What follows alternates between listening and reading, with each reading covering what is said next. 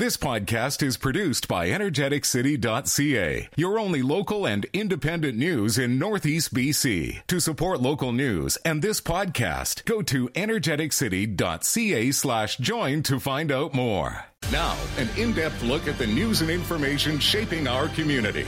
This is Moose Talks with your host, Doug Craig, on Moose FM. Welcome to the show today. Now, a little later on, we're going to be talking with Gord Humphrey and Jason Palfy of the Peace Country River Rats to talk about jet boat racing in the Peace and how the season is shaping up so far. There's a wonderful Taylor Flats 200 coming up in a couple weeks, but more on that a little bit later. Welcome the mayor of Tumbler Ridge, Daryl Krakauka, who joins us from Tumbler Ridge, I believe, this morning. Daryl, welcome to the show. Hey, thanks for the invite, Warren. Hey, I'm very happy you're joining us here. So earlier this week, we knocked on wood and said, hopefully we're able to have a bit of a happier conversation during this interview when we set it up. And we can, because Tumbler Ridge residents were able to start returning home yesterday because you've rescinded the evacuation order. Can you give us kind of a quick update on how that's going? Have you seen, as far as you know, most of the residents returning home yet? Yeah, so I was actually able to get out last night out of the office early. So I've actually stayed in Tumbler Ridge the whole time. So it was great. It was great to see people out cutting their lawns, the children out riding their bikes and playing. And yeah, it was phenomenal to see some of the families come back. I don't know the number, but not everybody came back all at once yesterday. So I know we're going to see some more today, which is great because that just helps the highway safety and stuff like that, people not trying to rush back. So yeah, it's great to see the residents back in Tumbler. Yeah, how's the smoke situation in town there? As you say, people were out and about, so it must not be that bad in terms of the air quality, eh? No, with the wind coming out of the west and still going east, it's obviously taking the smoke to other municipalities, which it's probably tough. I would think somewhere down in the Dawson area and stuff like that, but yeah, it's fairly clear here. So that's really assisted us. I mean, we can see the Wolverine Valley and even our Ridge Mountain, the bald spot. You can see it fairly clear this morning. That's wonderful. Just as kind of the leader of the community, the elected leader anyway, tell us kind of your feelings right now. It must be relief after kind of having a week where you stayed in Tumbler Ridge, but most of the people were, heading to Chetwynd, Dawson Creek, Fort St. John, and even into Alberta to evacuate. It must feel good to, as you say, see them coming back, eh? And relieved would be a good way to describe it, eh? Yeah, it's a huge relief knowing that, our own local volunteer fire department and even BC Wildfire Service, all the mutual aid fire departments, the mutual aid with BC Wildfire Services, we lost no houses, we've lost trees and stuff like that. But, that's what we hoped for the whole time is weather, the rain, the wind changing, and it did. And like I said, we didn't lose any structures and stuff like that. And that's the best part of it. Mm-hmm. I wanted to take a minute to ask you a bit about the support you did receive from other communities. The original order said, go to Chetwynd, go to Dawson Creek. It wasn't too long after that you had to start diverting people to Fort St. John because there just wasn't hotel space. There weren't supports available in those two towns. Talk a bit about the support you did receive from other municipalities in the area who were happy to take in residents while, they weathered the situation. Yeah, I mean, to be honest, all those communities are great and the cities are great. I know when the order first came out, it was all directed to Dawson Creek. That was the first ESS and reception center that was able to get open. And then I'm not sure how long it took. I'll be honest. I didn't have the timelines. And then Chetwynd came on board as well with Highway 29 being open. And I know ESS, I'm not an ESS worker or in that field, but I know they communicate very well between all their organizations, between Dawson and Chetwynd and then Fort St. John. So obviously they know how many rooms they have available. So as obviously Chetwynd started to fill up, they were obviously sending that information to Dawson. And Dawson knew that they were starting to fill up. So Fort St. John also was already activated. So then they started sending some of our residents up to Fort St. John to reception there. Yeah, and I did want to take a moment, too, to ask you a bit about the situation where some residents went to Grand Prairie to evacuate, and now I guess it's sort of resolved itself because they're able to come home now, but they weren't able to access some of the supports because they had decided to go to Alberta. Did that surprise you that there was some sort of a situation that prevented that from happening, that was, an interprovincial problem? And are you, in spite of the fact that everyone's coming home, are you still open to work, with Mike Bernier and with other kind of interested parties to say, if we have to be evacuated again, whether it's us, Chetwynd, Dawson Creek, Fort St. John, and people want to cross the border, this needs to be a situation that's resolved, because people are going to go to Alberta if they have to evacuate sometimes. Yeah, I totally agree with you, and I thank you for the question, because I did have some residents reach out that did go on to Grand Prairie. Some went our back way, so we have some back forestry roads that you can make it into Grand Prairie. So some chose to go that way. Some did go through, whether it was through Chetwynd to Dawson or directly to Dawson, and being, said that they're full, that they need to move on to Fort St. John. Some of those residents thought, do you go to Fort St. John and hope for a room, or get there and be turned around? So I understand that. So some have reached out. I know I talked to one lady through Messenger. I explained to her what I was being told by ESS and our own EOC, that, please phone Dawson Creek, get registered. They'll tell you that they still have rooms. And if you're comfortable, come back. She did. I'm not sure how big her family is. She did. And I know some did not. So I know I had another individual reach out. He's got some seniors with them and stuff like that. And I'll be straightforward. It's not something that's off my plate. I sent email after email back to our EOC, and I know our EOC has sent that off to the ESS and reception. It went all the way to the regional, which I believe is in Prince George. Mm-hmm. I don't remember what day, and they have sent that off right directly to the minister's office. So we are waiting to hear back. And I hope to meet these residents in town as they return. I don't plan on letting that go. I have a meeting today with Bob Zimmer. Mike Bernier's reached out, and he understands it too. He used to be in government, now he's the opposition, and he understands that interprovincial stuff, and I get it. But when you have a fire and you're being told to evacuate immediately, people try to go wherever they know they can go. We had people go as far as Penticton, Oliver, Prince George, Mackenzie. In my understanding, some of those individuals got help because obviously they're in the province of BC. But this isn't over. I will be sending another email again. I do have direct contact with Minister Ma. I don't think I want to text her and say, hey, listen, I need this. I think they need to work through their plans and hear from their ESS receptions. And I'm still, I hope we can get them assistance. I hope they kept receipts. And, we'll wait for the government to tell us that, no, they're not going to do it, and this is why. And then, obviously, I'll have to talk to those residents. I mean, it's not 3 residents like the one gentleman I talked to via Facebook. He wouldn't email me, and that's fine. Or call. There were some seniors with him, and I understand when you get a senior settled in a hotel finally after 5 or 6 hours of being on a highway, they don't want to move. They don't want to be uproared. Mm-hmm. So, I'm still working on it. I know people don't think I was, but 100%. I've sent those emails, waiting for replies. Nothing goes fast in receiving those answers, what they expect from us.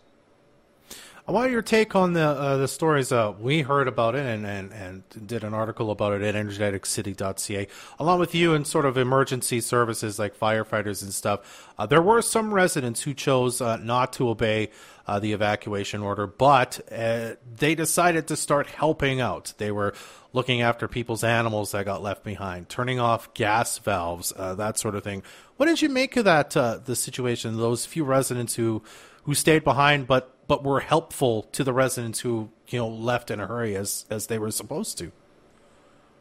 Yeah, and I understand. Like, we put the order out for a reason. That was on the experience of BC wildfires. They're the ones that called in, gave the fire behavior and the risk assessment, gave that direction or that overview, and then obviously we started the process of signing a local state of emergency in that process to evacuate.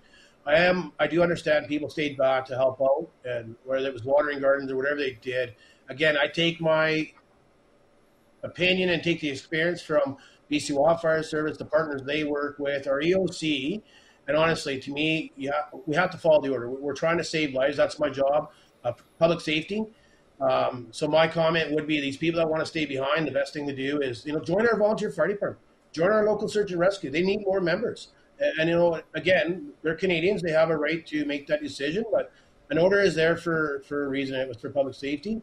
Obviously, we're a small community, so I know quite a few of these residents. So, I understand people are very thankful that their gardens were there and stuff. But, again, I have to follow the direction of the professionals. And that's, hearing from BC Wildfire Services, but also hearing from our EOC and make those decisions. It's tough being on that side, and people call you a politician, and, I'm here for public safety.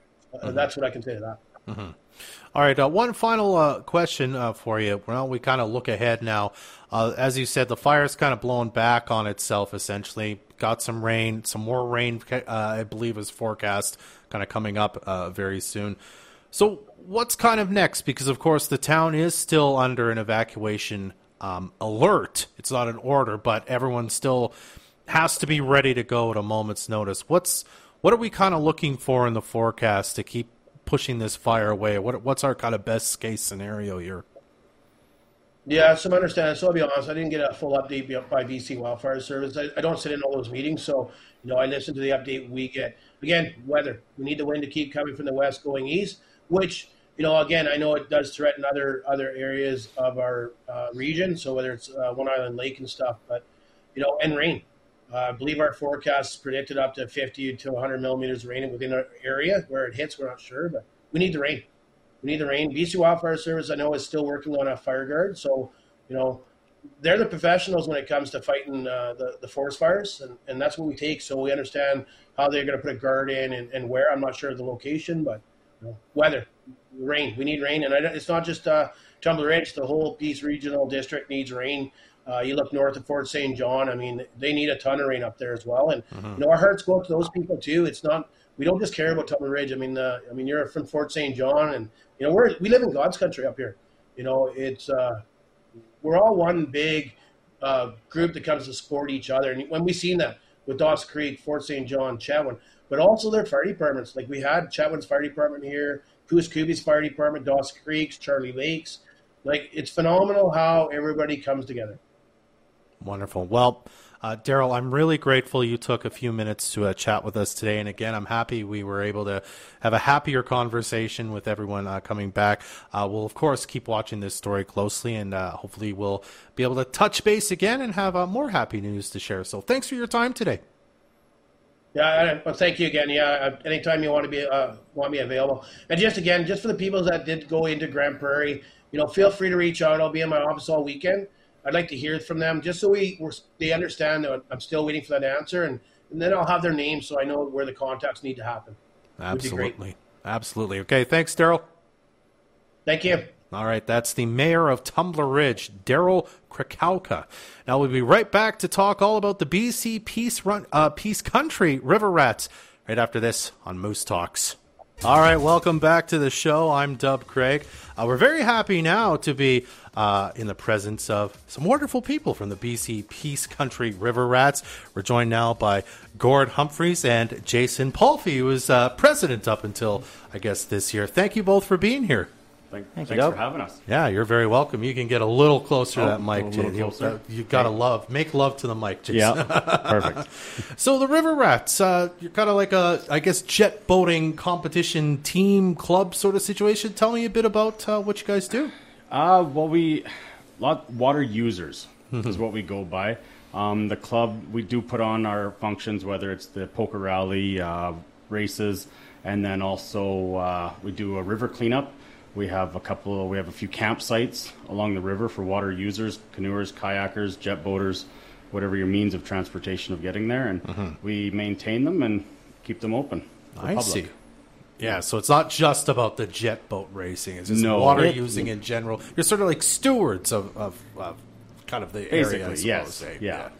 Fascinating. Well, I mean, but you are both jet boaters, so tell me a bit about getting into that. Like, how did that become something that you do? well, the club also, it gives us an opportunity to come together. So the jet boaters, water users, it gives us a good club, a good group, basically to pull together and network with. And it's pretty advanced. The club has, we raise money through memberships and sponsorships, and it's not just a club, a meeting. We've done infrastructure improvements, building pavilion down at Peace Island Park, a playground for the kids, and we have a structure up at Happy Hour that we built, and so it's a lot deeper roots than just the club. We're trying to give back to the community. Yeah, it's wonderful. Everyone, we love reading the stories about what you guys have been doing for the community. How did you both get involved in it then? I mean, you must have been water users before and just saw, I could be a part of this, I suppose, eh? Well, for me, it was just an access to the backcountry, getting in and seeing areas that people don't see on a regular basis, and then it turned into joining something that a guy liked to do, whether you're into cars or ATVs or whatever. It was just there was a club that was on the water, and that's how I ended up joining, and I think I've been involved now for almost 20 years with the Peace Country River Rats. Wow. Were you already like a jet boater enthusiast before, or just like... No, it was just I came across one of our old time members that's been there since, quite a bit of time, and he asked to go for a jet boat ride, and all of a sudden you go up there and you fall in love with it. And all of a sudden it was, I think, a year or two later, I'd bought my own jet boat, and you learn by doing, and you get out there and see some different country. Yeah. So, yeah. Same question to you, Gord. How'd you get in? Yeah, mine was, it's a bit different. I actually was asked to navigate for a race team in 2000, I believe, quite a few years ago. Date myself. But so I navigated in a race boat. It was quite an entry-level race boat, but, by the time I finished, and that was my first experience really even riverboating, was straight into racing. So I started off, same thing, with just an entry-level race boat in that year, and then it just took off and then it exponentially went crazy. So then I started doing what Jason is doing, and doing backcountry jet boating, highly involved in the racing. So really that's what got me into it. And, it's a great place to be. Yeah. How big of a sport would you say this is kind of in the Peace Country? I mean, you hold the competitions. The Taylor Flats is coming up very soon. You get lots of people out to these events that you put on? Yeah, well, we have 3 communities in the Peace. So Peace River, Alberta, and Taylor, Fort St. John, our club, and then we have a club. There is a club in Grand Prairie. Oh, okay. The 3 host race, and so they come in the series. So it's the first, second, third round of the series of racing. And then on a larger scale, every 4th year, we put on a world championship. Wow. So on a weekend race, we can see 20 to 30 competitors on the course of a weekend race. And then when we put on a world championship every 4th year, we'll see in excess of 60 teams from around the world. Wow. And I mean, that must say something about the group you have here, that you have the cachet to put on a world championship, that you're on the map in order for, competitors to come here to do that, eh? Yeah, and you know what? That stems back to the infrastructure that we have built over the years. They enjoy coming here because we have great boat launch facility, camping at Peace Island Park, and we have a pretty organized race. So, it's great. Do you think there's something about, I didn't put this on the question list, so you could say I don't know, but do you think there's something about the Peace River that makes it so ideal for this? The way it winds? Is there something unique about it that allows for this, that makes this sport happen here? You know what I mean? Yeah, once again, it's facility-based. Yeah. A lot of the other racers, there's a lot of travel, where you can camp, where you can stay, where you can put the event on. It can't all be done in one spot. We have the luxury of our races. We have everything. They can pull in with race boats, crews. We have one facility. You don't have to leave it, and we can do all the racing. And then, of course, we race we have a fantastic circuit race. we have a great course down for the circuits, and then we race up the Pine. And it's, the Pine's always unique at speed with, multiple hazards. So, and water level, so it changed. So it's a unique event, and people, they really enjoy it. Yeah, wonderful.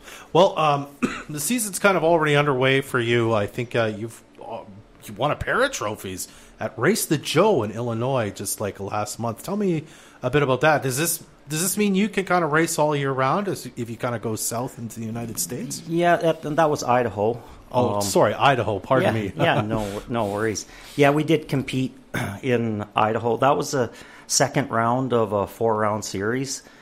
In it's Race the Joe, and we were fortunate to have a first overall win, and we had fast course time for the weekend, so that was good. And as far as running around, we are going to return to a 4th race of their series in Lewiston, Idaho, in the end of August. Yeah, and that it keeps going. We are going to be competing in New Zealand in the fall in October, and that is a world championship. And so we've been in Mexico, we've been in New Zealand. That is basically the 4 countries, Canada and the United States, that put on the racing. Wow, it must be getting your boat to New Zealand. I guess you kind of got to ship it to yourself there. Yeah, right? throw it in a container and send it off. Wow, that's amazing. I did want to quickly make sure we talk a bit about Taylor Flats, the 200. It's coming up kind of Canada Day weekend. Tell us about that, and where people listening, if they're like, I want to go to that, how they get involved, how they can watch. Well, there's no commission. It starts on the 30th in Taylor. Mm-hmm. We've been working closely with the community of Taylor, and I think they've got it now where we're shutting down kind of the frontage road. Uh-huh. There in front of the Taylor pub and the pizza store, and we've got a show and shine happening there and a tech spec. What else we got going on here? We got classic being handed a poster to hold up. Poster here. We got to read. There's going to be the classic car club, the car culture club, the show and shine for the race boats. We got to be there for a tech spec for the race weekend. Mm-hmm. An RC club is going to be there. They've made there's going to be a popcorn stand, face painting, mini donuts. All the things for the kids. It's our 10th. Our 10th race, so kind of a big celebration. We do have Eagle Vision coming to look after a bunch of the races, the race stuff. So we're hoping to have the big screen all set up down at the Taylor boat launch for spectators, because it can be a quite, you watch the boats go by and that's what you see. So we're hoping to get a little more footage for spectators to see, and it's free of charge. Show up, find out the times. The times are June 30th. It's 6 till 8 is the show and shine, and with boats, bikes, cars, RV cars, and then RC cars. And then the races get underway July 1st. The morning runs are up the Pine. They get underway at 9 o'clock. But for the people to come down and see what's happening, we have the circuit races where they can keep the eyes on the boats, and they start at 2 o'clock on Saturday afternoon and 2 o'clock on Sunday afternoon. Okay. And you could go down into Peace Island Park to watch those then? Peace Island Park, and Perfect. It's free to watch. Awesome. Free is the best part of this whole thing. Awesome. Well, there you have it. Something definitely worth checking out. I appreciate both you coming down here to talk about it. And I hope continued good season for Unnatural Disaster and for the River Rats. Thank you so much for both being here today. Thanks for having us. You're very welcome. Again, that was Gord Humphrey and Jason Palfy with, their boat is Unnatural Disaster, but with the BC Peace Country River Rats. Well, that's the show for us today. Thanks to our guests, Daryl Krakauka and Gord Humphrey and Jason Palfy for being here. Make sure you stay up to date every morning with local news delivered straight to your inbox. You can sign up for the energeticcity.ca newsletter right now at energeticcity.ca/newsletters. You can also keep up on local municipal government politics with our Peace Politics newsletter and learn about some excellent local events and ideas for getting out and about in the piece with our brand new summer events newsletter. Again, sign up for a few or all of them now at energeticcity.ca/newsletters. That's our show. Jordan Prentice and Trey Lopashinsky are the producers of Moose Talks. I'm Dub Craig. Be well. Thanks for listening to this energeticcity.ca podcast. energeticcity.ca is your only local and independent news in Northeast BC. To help keep us independent and to support this podcast, go to energeticcity.ca/join.